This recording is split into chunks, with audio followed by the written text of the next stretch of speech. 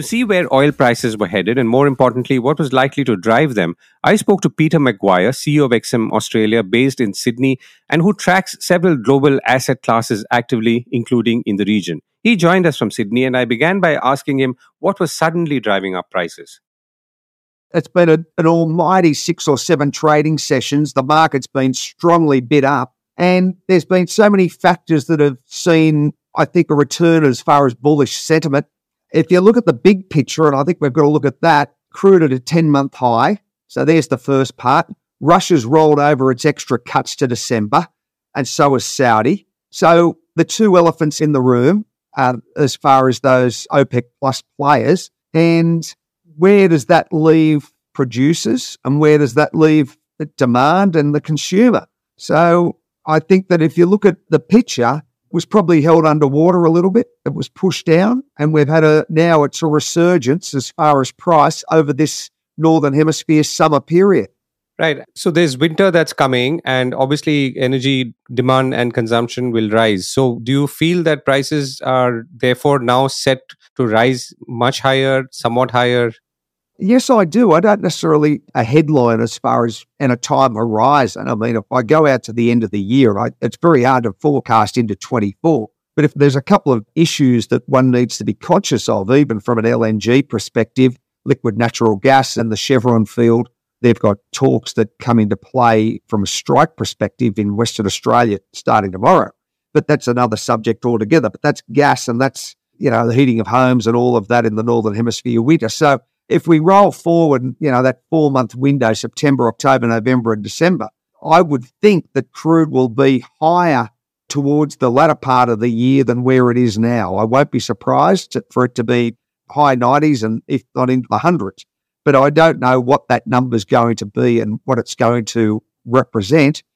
The reason, and there are so many reasons one could use, but there just seems to be, in some ways, global slowdowns, but the consumption really hasn't tailed off that much.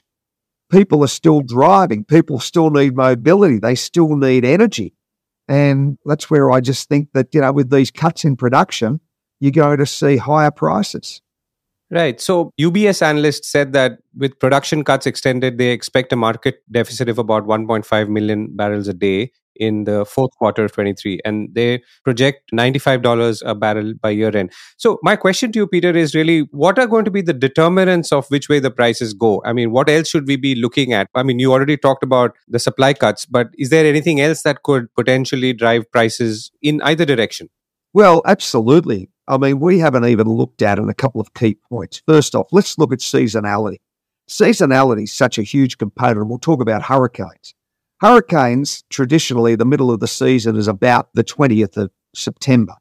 Now, if you get a succession of hurricanes moving into the Gulf of Mexico, that can really impact production to all those rigs. So let's hope that we don't see any weather outages, because that's really going to cause much concern to production from the US side. And the other part that we need to be conscious of, geopolitical concerns. So you've still got this Ukrainian-Russia situation bubbling away. It's a protracted war that doesn't seem to have an ending. I live in Sydney, Australia. You're a lot closer to the action than I am from a geographical standpoint. But there seems to be a lot of tensions building at the moment. The BRIC nations, Iran, what's happening as far as US dollar, where are we? Russia and the BRICS, Brazil, India, China. What's the fabric of this? Where's it going to be as far as versus the G7? I think that's a huge component of possible instability as far as dollar and to the market sentiment overall. So there's that fundamental. And then you're talking about geopolitics, talk about North Korea, talk about Taiwan and China. These are little situations. These are major situations. It's still to the point that the world started to become involved in geopolitics. So I'm sitting here going, is it going to be a perfect storm, Gavin? Or is it going to be, we sail into Christmas and there's no bumpiness on the road and we're happy at 95? I don't know.